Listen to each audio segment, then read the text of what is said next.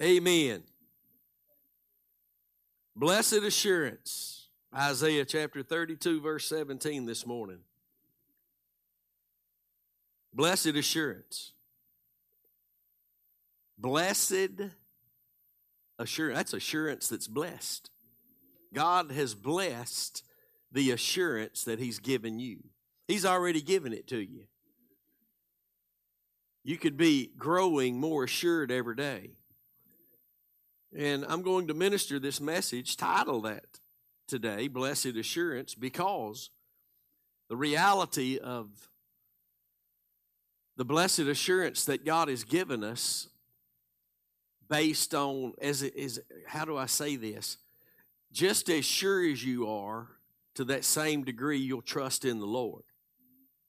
If you're not sure, you're not going to trust.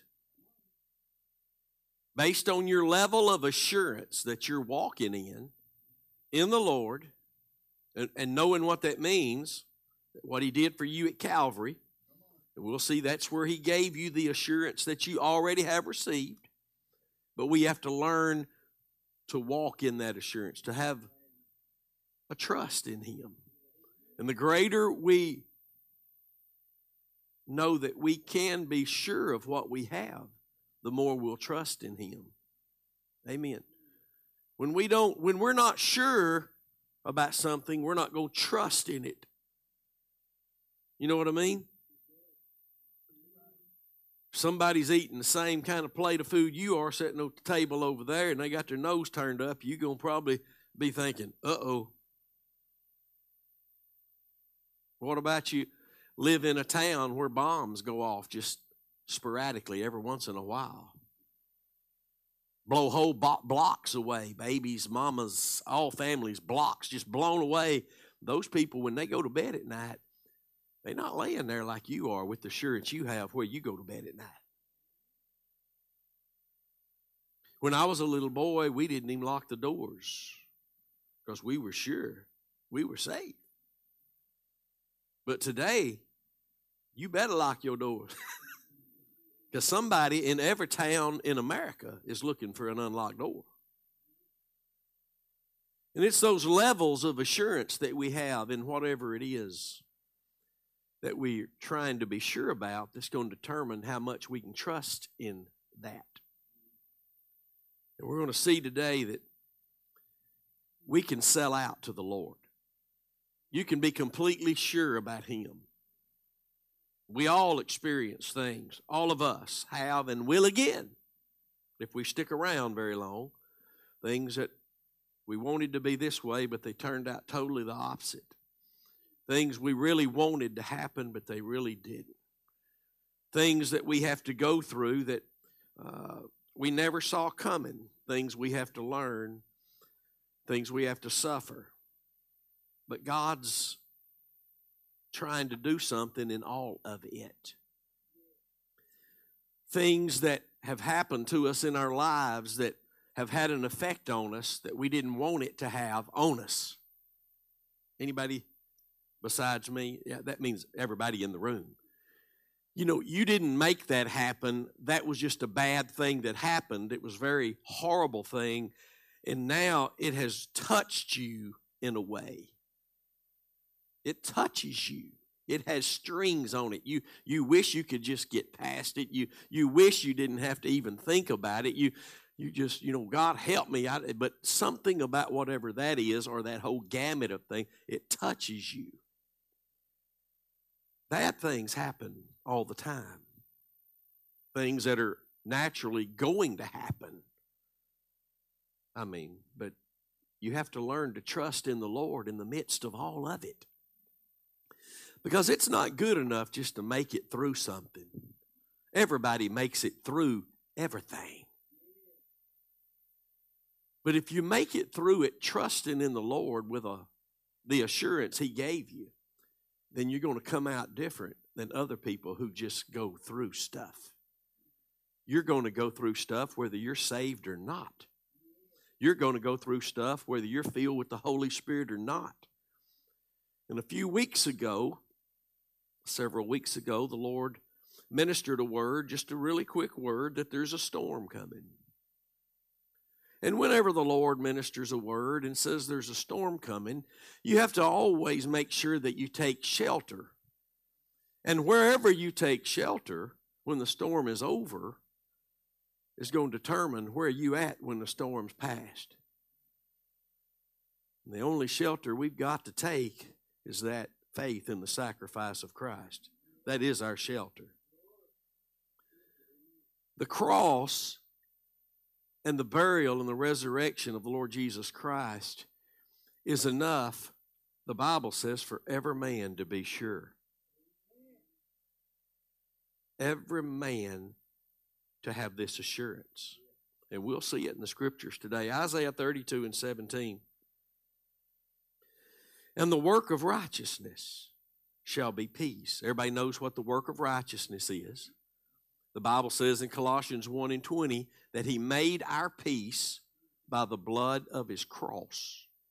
So if we know Jesus made our peace by the blood of His cross, but yet we're being told here through the prophet Isaiah that the work of righteousness shall be peace, when we put that together, when we rightly righteously divide the word, we see that the work of righteousness that is peace was carried out by Christ at Calvary. The cross of Christ is the work of righteousness. And all righteousness that we get to experience as the fruit of righteousness, as the righteousness of the law being fulfilled in our hearts, cannot happen ever, not even one time, when our hearts are not yielded to the sacrifice of Christ. Because the Holy Spirit doesn't just do the work without my faith. It takes my yielded heart to the sacrifice of Christ, where the work of righteousness was done before the righteousness of the law can be being fulfilled in my heart as I walk after the Spirit. So watch this Bible verse now. Prophesied 800 years before Christ came, the work of righteousness shall be peace.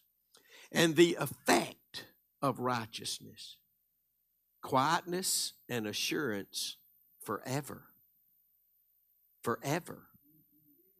Now, where this scripture is given through the prophet Isaiah, it's given literally in the context of God's people. Let's go ahead and read Isaiah 32 and 18. Because the work of righteousness shall be peace, and its effect will be quietness, meaning stillness of soul, and assurance forever. Watch. And my people shall dwell in a peaceable habitation, and in sure dwellings, which means a place of assurance, and in quiet resting places. The word sure means secure.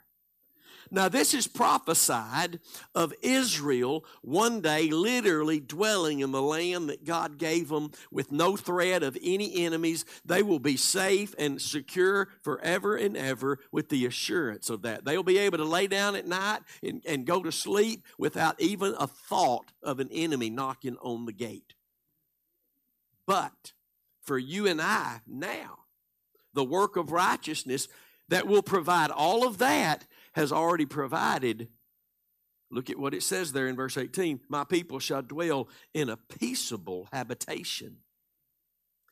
The peaceable habitation that we dwell in now as God's people is in Christ. He is the temple. He said, you tear the temple down, I'll rebuild it in 3 days. And they said, my Lord, it took lots of years to build this. What you going to build it? How you going to build it in 3 days? The Bible says Jesus was talking about his body. He's our temple in which we live. We live in a place now spiritually where Israel will live naturally and spiritually forever and ever. But today it's ours. It's ours because we're in Christ. So look at this verse again.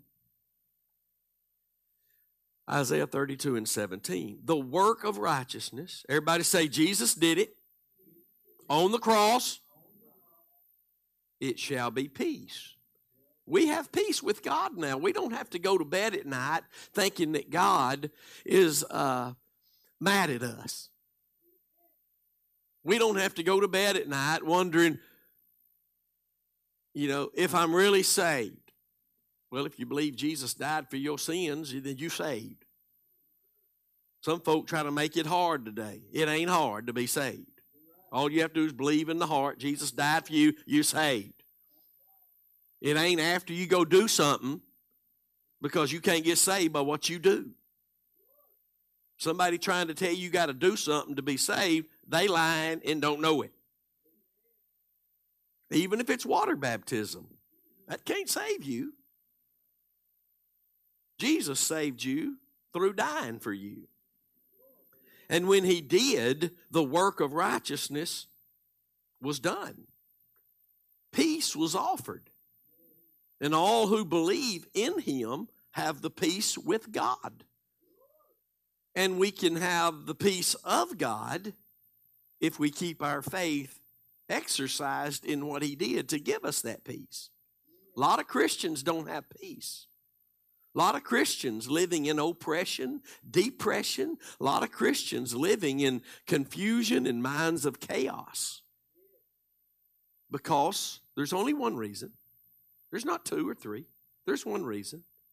When the heart, not just because I say something, when the heart is yielded to the very work of righteousness that Jesus carried out at Calvary, that means that the peace of God now can be experienced by me.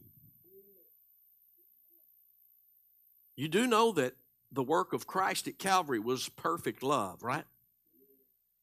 And the Bible does say that perfect love casts out fear. Fear can be cast out. And the reason we fear is because we're just not sure of how sure I can be in the Lord. Well, I do believe in the Lord, and I do go to church, and I do read my Bible, but every once in a while, I've got to. No, you don't. When they slap you on your cheek, you turn the other one. Why did it get so quiet up in here then? Amen. Because it ain't easy to do that stuff. Matter of fact, it's impossible. Unless your heart's yielded to Calvary. Unless your heart's yielded to Calvary. You can be sure then that you can turn the other cheek. Just not sure I ought to take this. I think I'm going to slap him back. Because I'm not sure as I ought to be in what I'm trusting in. The level of your assurance in what Jesus did at Calvary and just how much you determine that's enough and just how worthy he really is going to be the level of our trust in him. And our dependence upon him. And we grow in that. We grow in that. You're given everything we need at the born-again experience, but we have to grow our level of assurance, our level of trust, the experience of peace that we experience should be being more and more and more. Amen. And our children need to do more than hearing me tell them what's right. They need to be able to watch me and see me living in peace.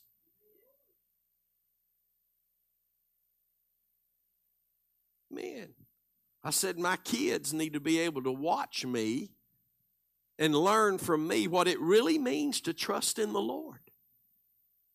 Far more than going to a church.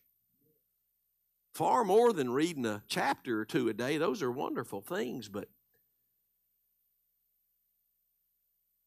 when we do get slapped in the face, not literally, but in certain situations, or when things happen, and they seem to grab a hold of us, and things do that. Amen? Things grab a hold of us. You can go through things that'll grab a hold of you and try to keep you from growing. But there ain't but one answer. There ain't but one answer. God don't have two answers. He got one son. He gave that one son for that one answer, and it's to get you in the kingdom, and it's to deliver you from everything that doesn't have the fruit of the kingdom. Everything. Nobody's perfect. Nobody's perfect. Except Jesus, of course. Nobody's perfect. But we don't use that as an excuse to stay bound in something. We don't use that as an excuse not to grow. Because it's just an excuse the devil gives most people. Just tell them again, nobody's perfect. Tell them again, nobody's perfect. Say it again, nobody's perfect. And we're trained up in that with those phrases that are factual statements, but we can't live by facts. We live by faith. Facts are different from faith. Amen. We're not saved by facts through grace. We're saved by grace through faith. So let's read it again. And the work of righteousness shall be peace, and the effect of righteousness, quietness and assurance forever. So quietness means to lay at rest. And that's what happened to you when you died with Christ. You were put to rest. You were put to rest. And assurance means a persuasion that brings a strong confidence that can be of help even to others. You know, we need to have this assurance beyond for my own self. We need to have an assurance that when people around us, they can be sure too. When we're living by faith, that helps others to realize the faith is worth keeping. When they see somebody that's sure about this avenue of the cross that God only works in, only saves through, only delivers through, He won't ever offer you anything through any other message than what brings the hearing of faith, which is the message of the cross. People see that determination. Now, you got to hear me today. There's a lot of people that don't like that word in the church anymore. Determined. Well, they just determined. Determined. But there are those that God is dealing with who need to see you are determined. Just like when we read about Paul, he was determined. I want that determination. They took him out of town for preaching the message of Christ and Him crucified, and stoned him and left him for dead. And the determination he had by the Spirit of God raised him up, sent him back into that same town the next day, and preached again. It didn't matter that in Paul's day they had Facebook and everybody was unfriending them and blocking them. Well, I better quit being determined. I heard the preacher's wife back there. Amen, Brother Curtis. It ain't about what other people think. It's about what God thinks. And let me just remind you this morning, in case you might have forgotten for just a second, what God thinks is in this book. God ain't thinking outside the perimeters of this book, at least as it pertains to humanity. So, people, they make fun of these cross-preaching churches. And they're the same ones that would have made fun of Paul in that day. My point in this, saying this, is people need to see that you're so sure of Jesus. You're so sure that what Christ did at Calvary is enough to save you, keep you, change you. And it's the only avenue through which the Holy Spirit will work.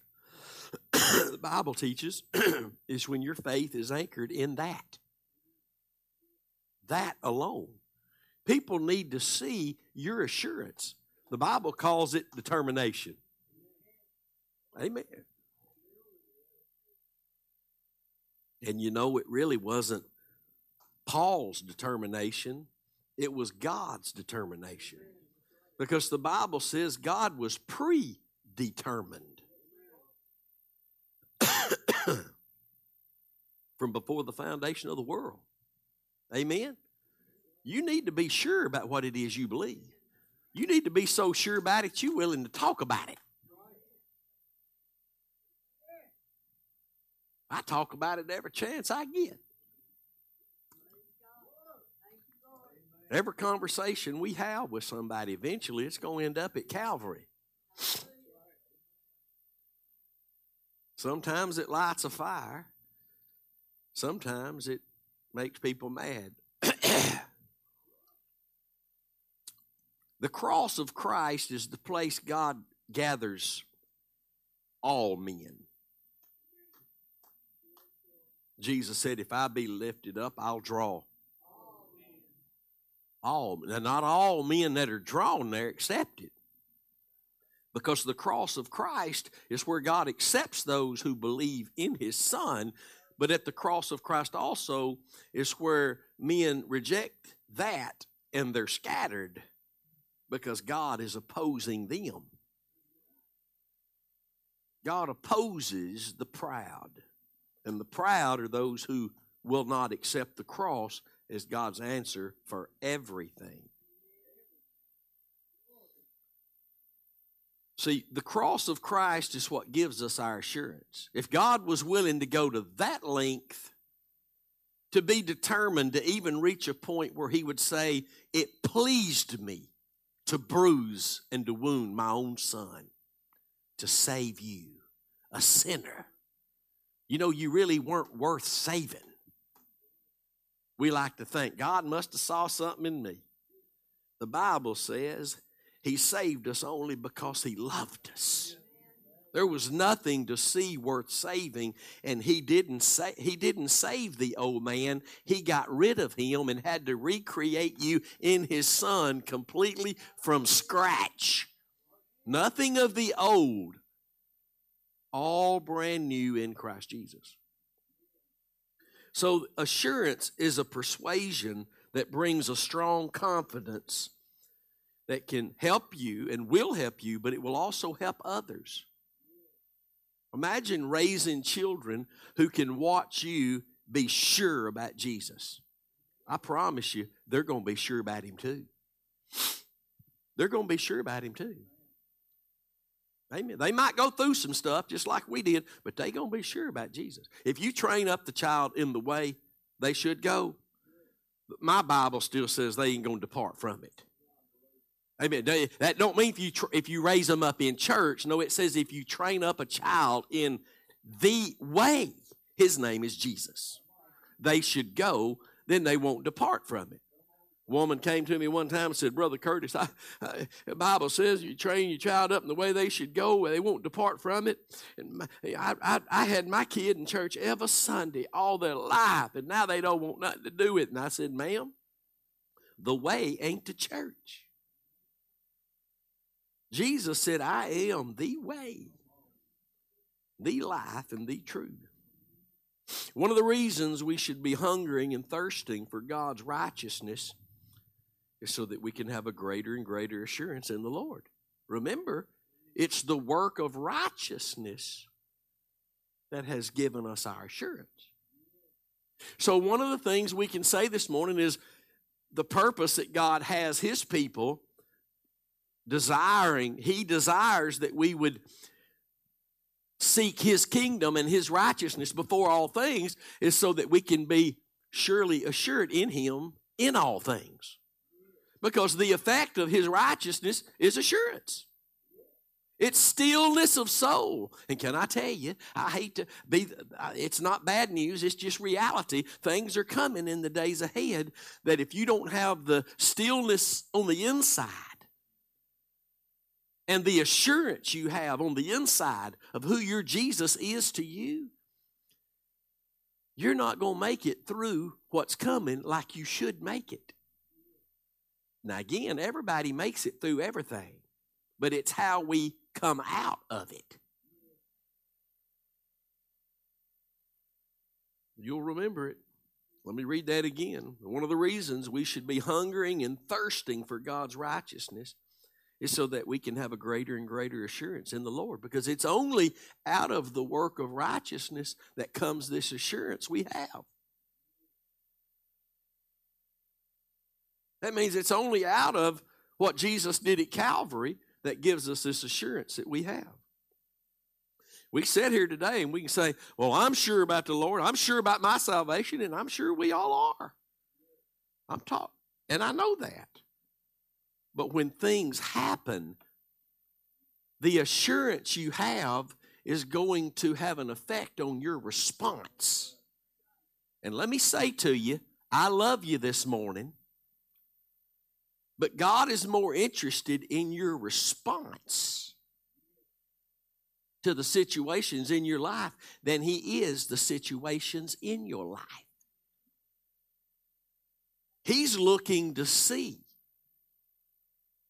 is your response that of being His, being assured in Him? Let me say that again. He is more interested in your response than He is what they're doing to you. God, make them stop. God, make them stop. God, don't let them do that again. God, make them stop. And I get that. I'm with that. Lord, help us. But He's more interested in your response to whatever that is than whatever it is that's going on. He's looking for fruit. Fruit of what? Fruit of Christ. The fruits of righteousness. So, and I love to teach on righteousness, and now even more so, every time I hear the word, see it in the Bible, I love it even more. I really do. Because there are promises that come with righteousness. I have a booklet. It's online. You can click on the store icon and order it, or you can, I don't know, it's about $6, $8, whatever it is. We sell it, and it'd be good for you. I've sold a ton of them online. Somebody ordered one just a couple days ago. If you love righteousness, the promise is you'll be filled. No, that's wrong. I got it wrong. Thank you for correcting me. If you love righteousness, the promise is that the Lord will pour the oil of gladness on you. That means you won't have to go around with your lip hung out like it's, nothing going my way. Well, you're not here for things to go your way. If you love righteousness, the spirit of gladness will be poured out upon you. If you hunger and thirst after righteousness, you'll be filled. Filled with what? Obviously, what its effect is. Quietness and assurance. If you seek God's kingdom and His righteousness before all things, you'll find your God adding everything to your life that you need. Matthew 6:33. And there's a whole long list of righteousness and its blessings that you need to learn about. Do you know that righteousness is your one defense? You ain't got two. It's your one defense. And that means what Jesus did at Calvary, that's your defense. Me and Andrew, my son, were talking the other day about something. I don't really remember what. And I said, well, the cross is that's my hiding place. It's my safe place. It's my safe place. You move away from the focus of Calvary, and you're moving away from the place you can be kept by God. Because you move away from Calvary, you're trying to keep yourself. And the only thing we're to keep is the faith. Amen? Now, let's read Romans chapter 8, verse 4 this morning. Romans chapter 8, verse 4, because what the Lord gives me for you is so that from this moment on, you can look more into this specifically, and you can be equipped and prepared for things that are coming in your life. And hear this preacher this morning, there are things headed your way. There are things headed our way. Amen. Is there ever a time when things aren't headed our way? And let me say this also. No matter how mature we become, the enemy has strategies at every level of maturity that you reach. He's been doing this for thousands of years. Every time we think we're growing, and we are growing, the enemy has different evil, deceptive, deceitful, wicked strategies at that level of growth. That's why the Bible says, when you stand, take heed, lest you fall. Don't say when you're stumbling, staggering along, take heed. No, it says when you're standing, get ready. When you're standing, get ready, lest you fall. Romans 8:4. Let's just back up a little bit and read verse 3. For what the law could not do, in that it was weak through my flesh. Law couldn't save me because my flesh couldn't keep it. God had to send his own Son in the likeness of my sinful flesh, and because of sin, for sin, condemn sin in his flesh. Watch, here it comes. That the righteousness of the law might be fulfilled in us, not just one time, not just when we're born again, but watch. Who walk. Everybody say walk. This is what we do in our life. We walk. This is not talking about that it was fulfilled just one time. When we were saved, we became the righteousness of God in Christ Jesus, and we were made servants of that righteousness, but we must walk serving that righteousness. It's a walk. Watch now, that the righteousness of the law might be fulfilled in us who walk not after the flesh, but after the Spirit. Now, I'm reading this Bible verse, particularly here to us today, because the Christian experience, while it is happening, is the righteousness of the law being fulfilled in us as we walk after, meaning being led by the Spirit. And when, everybody say when, because you ain't just automatically every minute in that. Amen, Brother Curtis. You're not just automatically every minute of your life, every moment of your life, walking after the Spirit. Sometimes we're led by our own flesh. Can I get a witness? I know God wants me to do, but I'll tell you what. That's us. That's us. If you don't think that's you, then you're worse off than the rest of us. Deception means I don't know that I don't know, but I think I do. So the only time that the righteousness of the law is being in experience fulfilled in me is when I'm walking after the Spirit. And I'm only walking after the Spirit when my heart is yielded to the sacrifice of Christ. Now, this is taught in Romans chapter 6. This is taught in Galatians chapter 3, Galatians chapter 5. Flat out taught it to us. Taught it to us that I can walk. Galatians 5 says that while we're walking in the Spirit, we won't fulfill the lust of the flesh.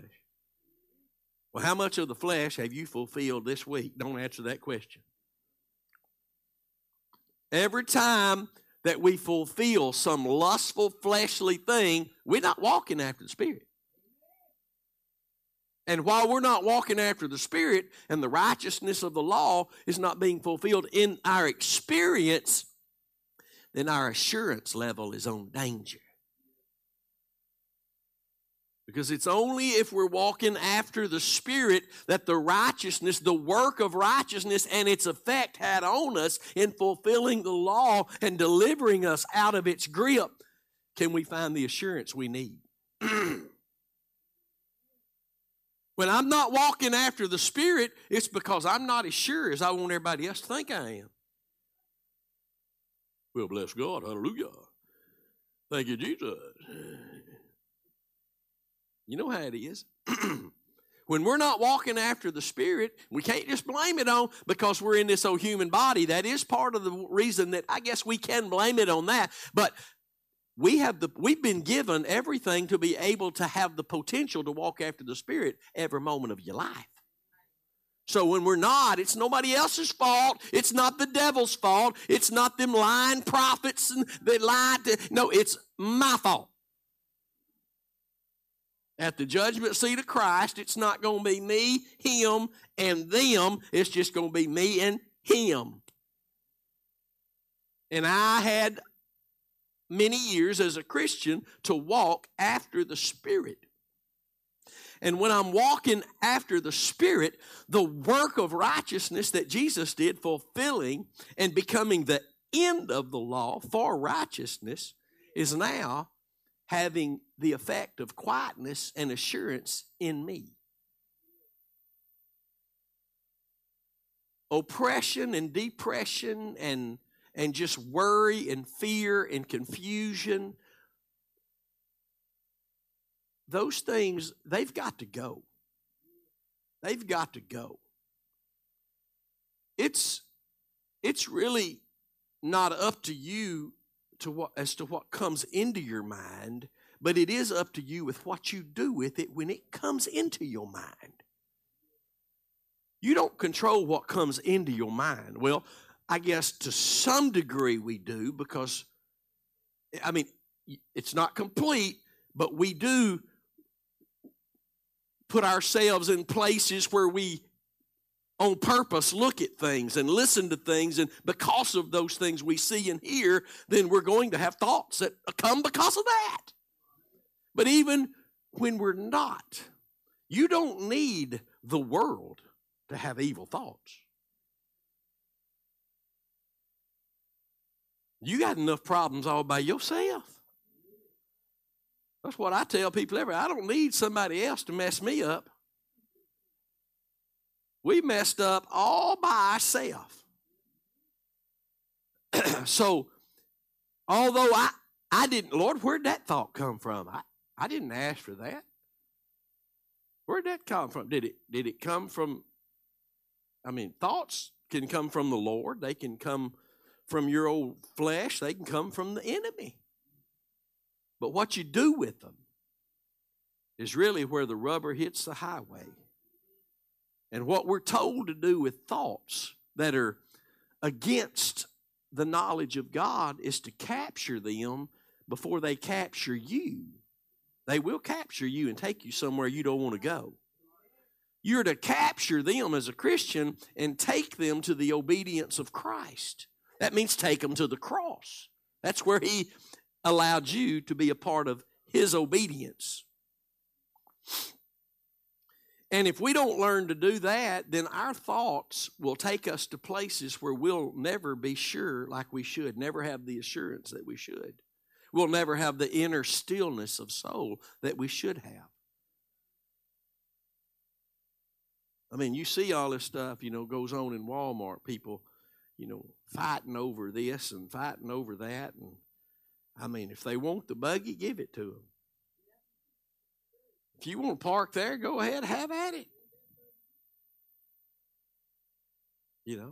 Years ago over on, or it might have been this church, when we moved over here. We've been over here 10 years.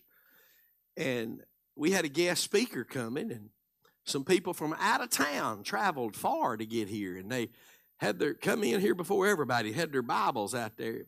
Come in, nobody was here. They put their Bibles in a chair. And one of our people came in and saw the Bibles and stuff was in their chair. And they took them Bibles and stuff, purse and everything, and moved, because those people were back there looking at the product that the preacher had brought.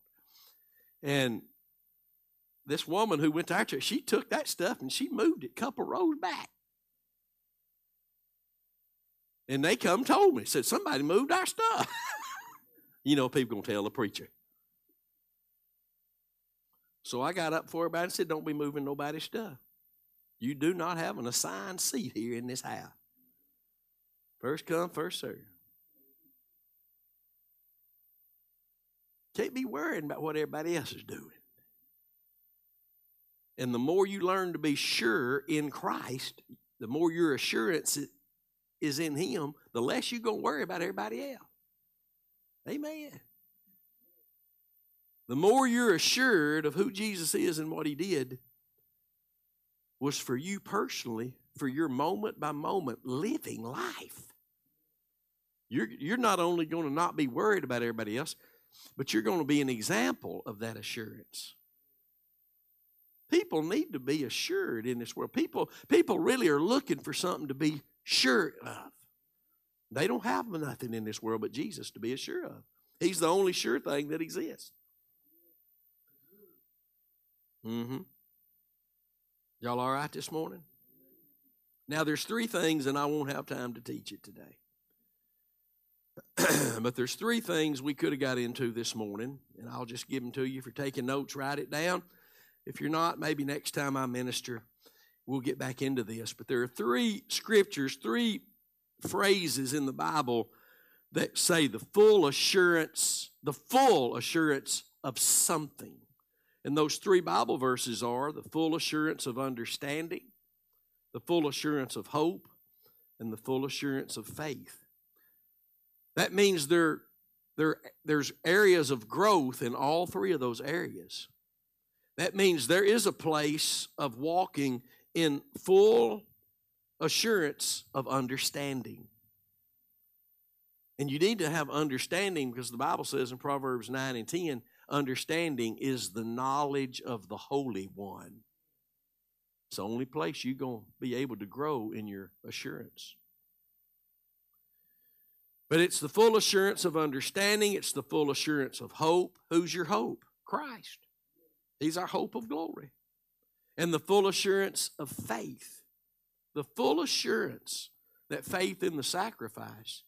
Are you sure of that? How sure are you this morning that your heart yielded to and trusting in the very death of Jesus is all that you really need? Not all Christians are sure of that this morning. Most preachers aren't sure of that. That's why they always preach the word outside of that context, because they're not really sure the cross is all we need.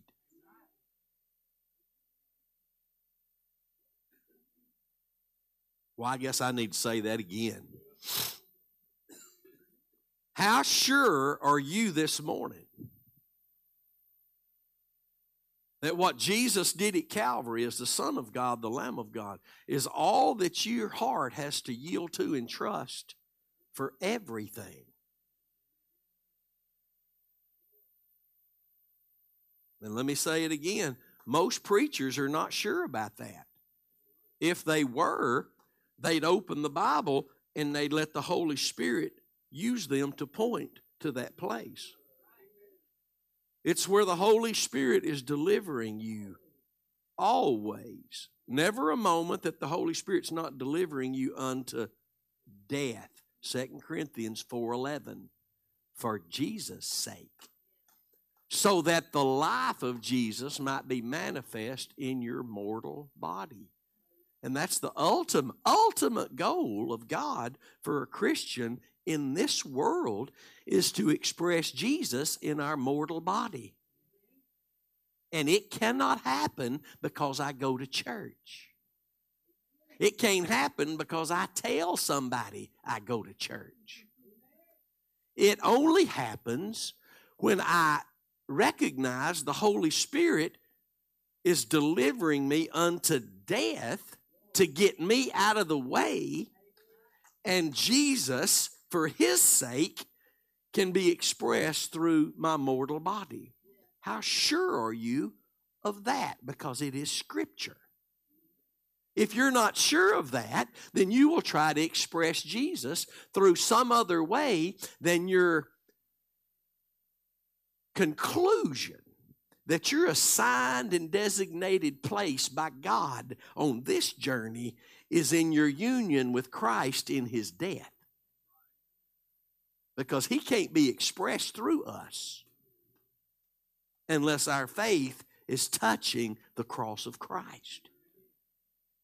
My heart has to be yielded to the reality that Jesus died for me. I died with him, was buried and put away, so that the life I now live is by the faith of the one who lives in me. You do know this morning the only reason we have the measure of faith we do is because the one it belongs to lives in us. The old man cannot express Christ ever, not once. The new man can only express Christ as he beholds the work of Christ. How sure of that truth are you? God made me sure of this. He's made me sure of this.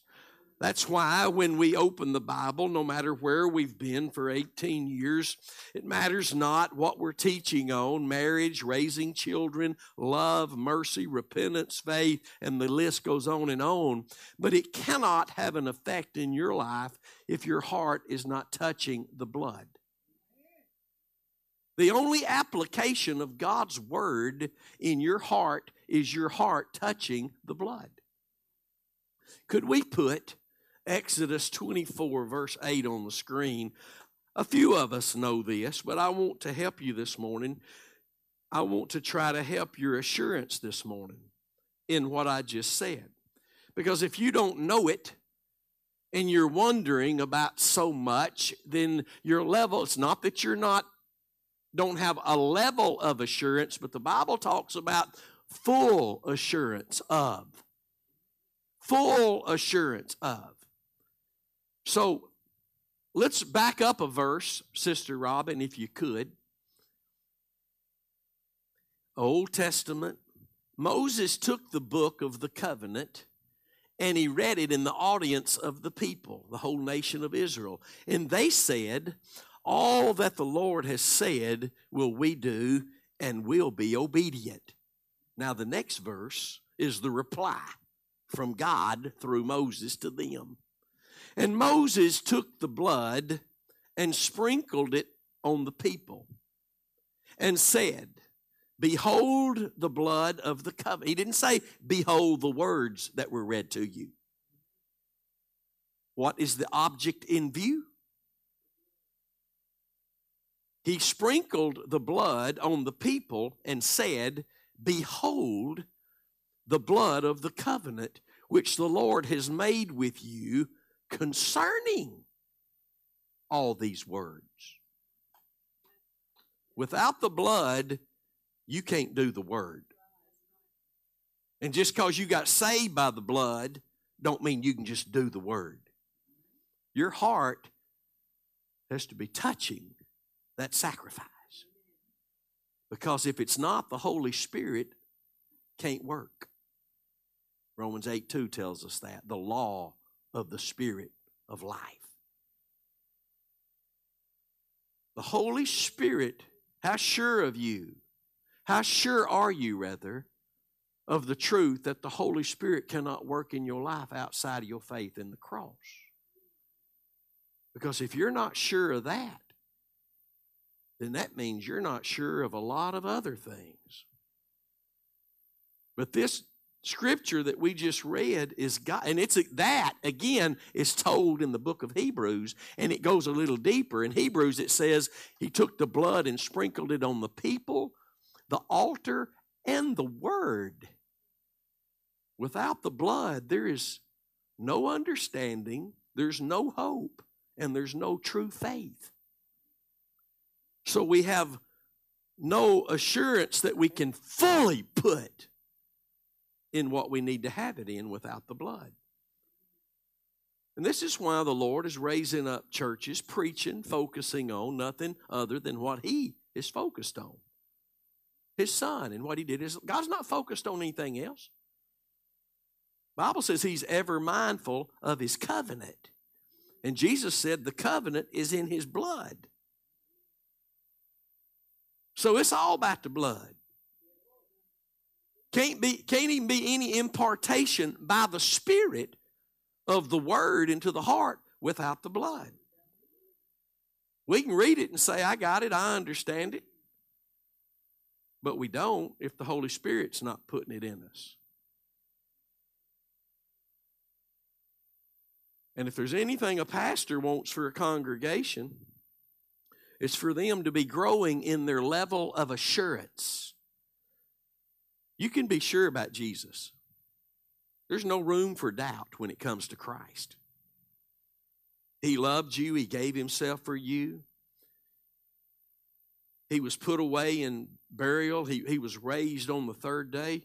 I think I need to read one more scripture if I can find it. Here it is. One last scripture this morning. We got 5 minutes. Ain't nobody hungry for sure. Lord's in the process of healing my voice. Y'all hang on. You know, miracles are worked at the hearing of faith. That's what your Bible says. Not when somebody decrees and declares miracles. The Bible says miracles are worked among us through the hearing of faith. Do you know that a miracle you may need from the Lord, He can work it when there's hearing of faith? Read, it's in Galatians chapter 3, verses 1 through 5, if you're interested. I hope you are. Acts chapter 17, verse 31. We'll close with this. Acts chapter 17, verse 31. Because He has appointed a day, talking about God, has appointed a day in the which He will judge the world in righteousness by that man, Jesus Christ, whom He has ordained, whereof He has given assurance to all men, in that He raised Him from the dead. The one that was put to death for our sins. Yes, men did that to Him, but God sent Him with a command to die. And the one that was put to death so that we could live again with Him and in Him forever will be the one who was raised from the dead and is the judge. The Bible says He will judge the world in righteousness. In righteousness. He's not going to have a jury. He's not going to have an extra Supreme Court. He alone will judge every man's heart, the secrets of all men's hearts, in righteousness. But it says, whereof He has given assurance to all men, in that He raised Him from the dead. Jesus not only died and was buried, but He raised Himself from the dead by the glory of the Father on the third day. And because of that, we can rest assured that everything this Bible says is true. We can rest assured that it is for us. And we can rest assured when we're trusting in Christ and what He did at Calvary, God is working on our behalf, whether it appears like He is or not. One of the things we have to learn to do is when we're yielding our hearts to the work of Christ, His death at Calvary, realizing for the Christian that means that we're trusting in that we died with Him. When that's where our faith is, we have to learn to accept the consequences of that faith. You have to accept the consequences of that faith. When this people over here says we're not listening to that anymore, please stop talking about that all the time. You have to accept the consequences of your faith. People are going to leave you.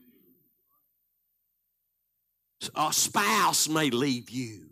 A kid may leave you. They may cut you off at work. But you have to learn to accept the consequences of your true biblical faith, which is faith in the sacrifice. People at work don't care that you go to church. You ain't going to get persecuted or criticized because you go to church. You start talking about Jesus and what he did at Calvary, that's where the hair is going to get rubbed the wrong way on the cat. Oh, I know. I ain't been retired from all that out there but for 5 years. 6, is it? 6, wow. Time gets away from the old codger. But I know what it's like for people to come up to you and say, what do you think this is, man? Sunday school out here? And you have to tell them, no, sir, it's Tuesday school. They don't want to. They go to church. They in church every week, but they don't want to hear about nothing spiritual on the job. You know why? Because they not sure. They not really sure he's worth talking about all the time.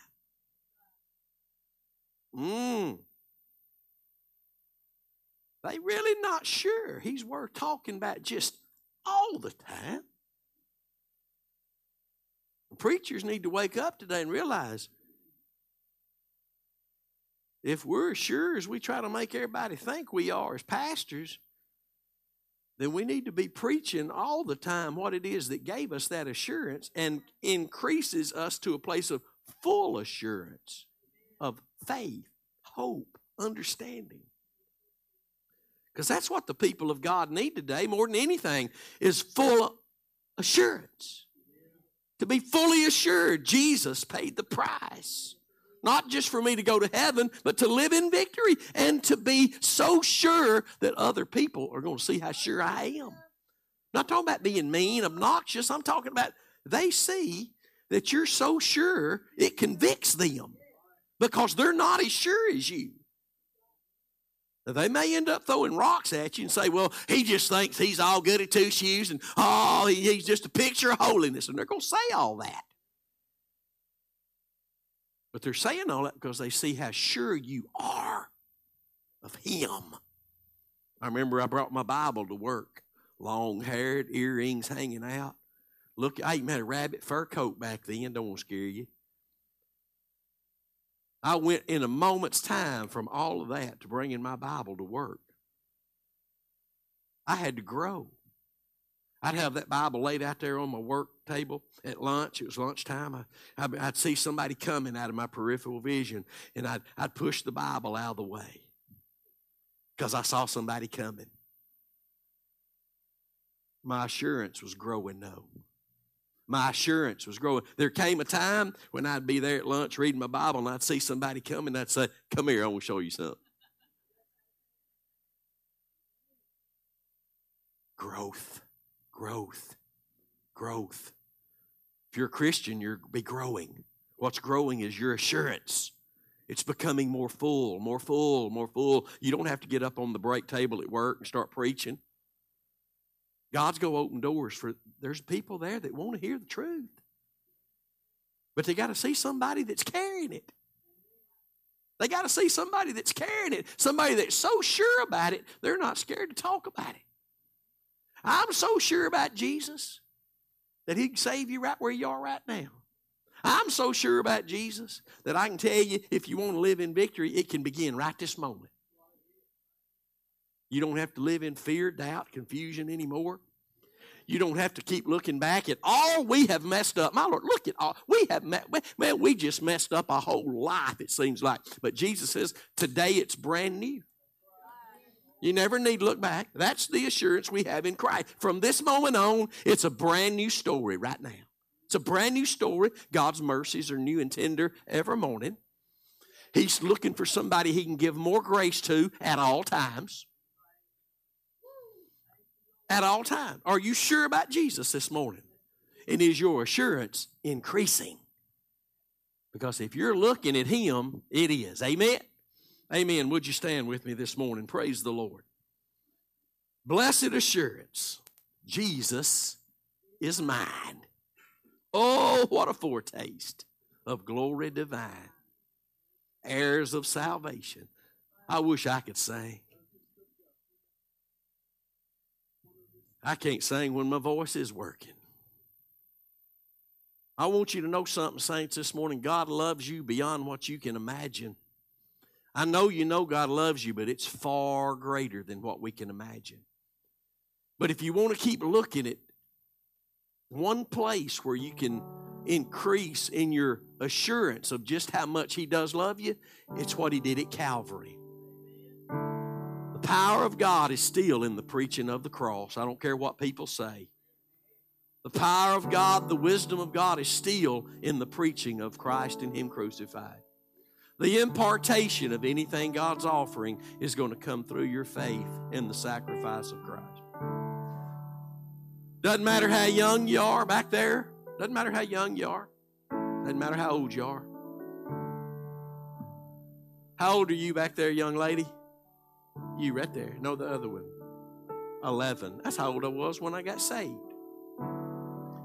At 11 years old, and I know this because my Andrew is 23, and this message is all he's ever heard. It's all he's ever heard. Message of the cross. That's all he knows. And at 11 years old, according to the Bible, you can be as mature as a 70-year-old. Because what determines our maturity is what we're trusting in. If it's Jesus and what He did at Calvary, you're walking with Jesus. You're walking in a place of maturity. You don't mature because you get old. You do physically, but that don't end well. You mature spiritually because of who you're trusting in. And the more you trust in Him and what He did at Calvary, the more you'll grow. God's not waiting till you get to be 20 and 30, and maybe when you're 60, you'll have it all. No. 10 years old, 8 years old, don't matter. The heart that looks to Calvary and says, Lord, the only answer you have for me and everything that I need was offered to me when Jesus died for me at Calvary. And I believe that, and that's where I'm trusting. And I'm just trusting in that alone. And I promise you, that's how this church got planted. When I told the Lord, I agree with that. The answer is the cross. And my hope came alive. Most of you might remember we were bankrupt by definition, living with Robin's mother. And I called a man and a woman and I said, I feel like the Lord's stirring my heart. It was Brother David's sister, as a matter of fact. I feel like the Lord's stirring my heart to start a church, but we don't have any money. None. No people, no place to meet. And they said, why don't you come preach in my house Sunday?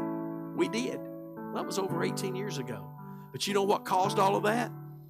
When God saw my heart yielded to His only answer. And I admitted it. I didn't have a clue what to do. I didn't have a clue what to do. I didn't know what to do. You don't have to know what to do. Just trust in what He already did. And then God will step by step show you what He's doing in and through your life. Amen. If you need prayer this morning, come, let us pray for you. Come to this altar. We'll be glad to pray for you this morning. The Lord is faithful. Meet you right where you are. Meet you right where you are. You don't even have to come to the altar. We just come to the altar just because we just want to be bold. We want everybody to know the Lord is faithful. I know He is. I'm coming for prayer. I know He's able to do. I want somebody to pray for me. And Lord, we're lifting up our sisters this morning. We thank You for the peace of God. We thank You for the power of God. Oh, we thank You for the grace of God and all that You've offered us through Christ Jesus. We thank You, Lord, that we've come a mighty long way, Lord. Most of it we messed up. But today, Lord, we acknowledge that Jesus is our only answer. What He did at Calvary, it's my only answer. It's my only hope. It's the place where I find the assurance that I need. And Lord, I just pray that You'd help me to recognize that, Lord, my need for more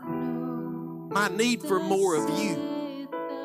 And I pray, Lord God, that You'd help us to see that no matter the outcome of certain situations, You're always faithful. You're always there. You're always there to encourage and to build us and to walk us on further into the truth.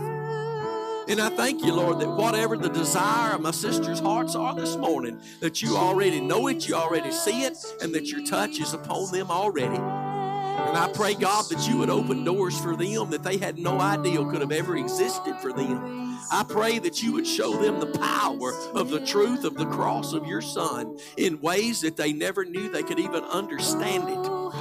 That every moment, Lord, they would know that your touch is upon them, your presence never leaves them. But that just also, that just because we have your presence does not mean that we're even in fellowship with you. But we can be because we have your Spirit.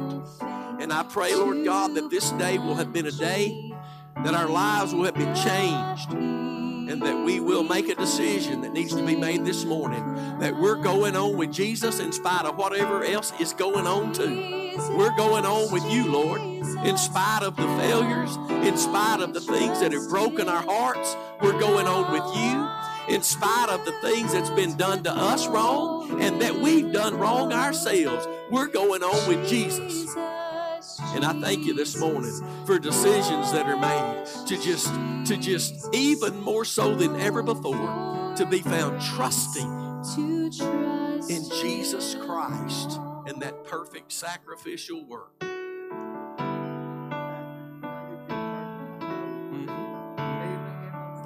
Yep.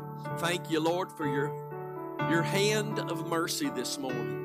I thank you for your tender mercies this morning that touch Brother Dale in his body all the way from the top of his head to the end of all 10 of his toes. I thank you, Lord God, for your healing anointing this morning.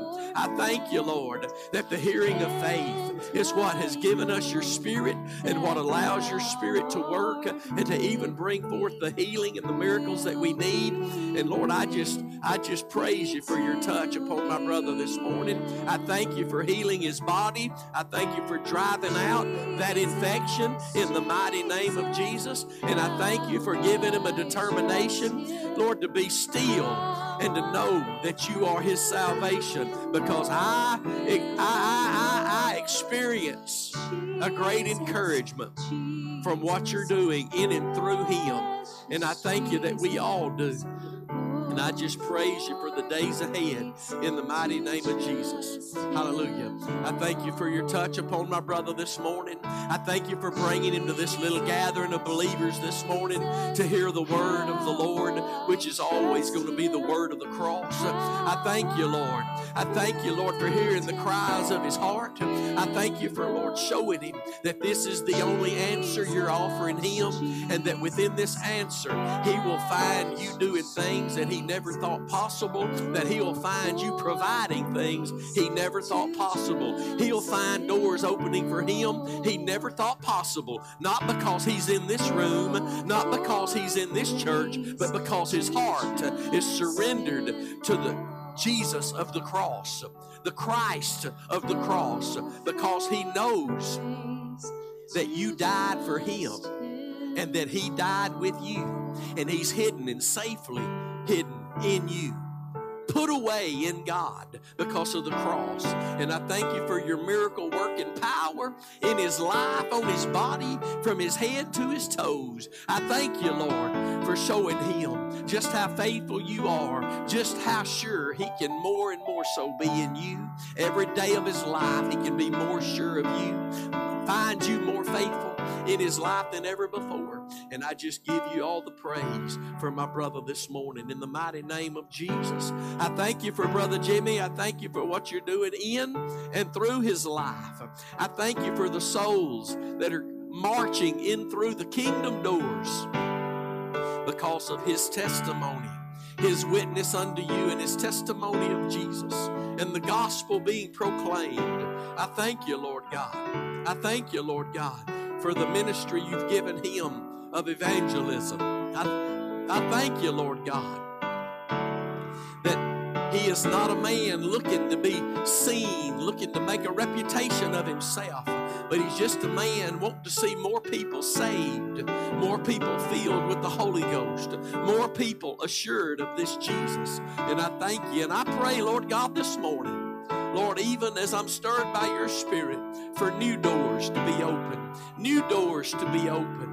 Oh, hallelujah, that many hearts would hear and receive this truth of the gospel in the days ahead through this man and this ministry you've given him. And I thank you for it. We lift up Brother Ronnie McCoy this morning. We pray for his healing, and you're comforting him, Lord, through this process of healing. We pray for Sister Gwen and Sister Gladys. We pray for Sister Allie. We pray for those who write into us and ask for prayer. We pray for every person's name on that list that we have that's ever so long. We pray, Lord, that this would be the day that each one find your miracle working hands touching their bodies, their relationships, their situations, most of all, their hearts. Most of all, that which you only look upon, their hearts. And we thank you, Lord, for the power of God. We thank you for the power of God invading each and every one of their lives, the men who receive the Bibles every week, that they would be saved and filled with your Spirit and used mightily to rebuke everything they're surrounded by that is not your word in righteousness. We thank you today for this time we've shared with you and your people. We thank you for this time in the Word of God. And Lord, we thank you for reminding us that what your Son did at Calvary is enough to make us more and more sure every day, that our assurance can be becoming more and more full every day. I pray your blessings upon the people as we leave this place in great joy today, trusting in and serving only you. In Jesus' name we pray. Amen and amen. God bless you. He loves you. Keep trusting in him.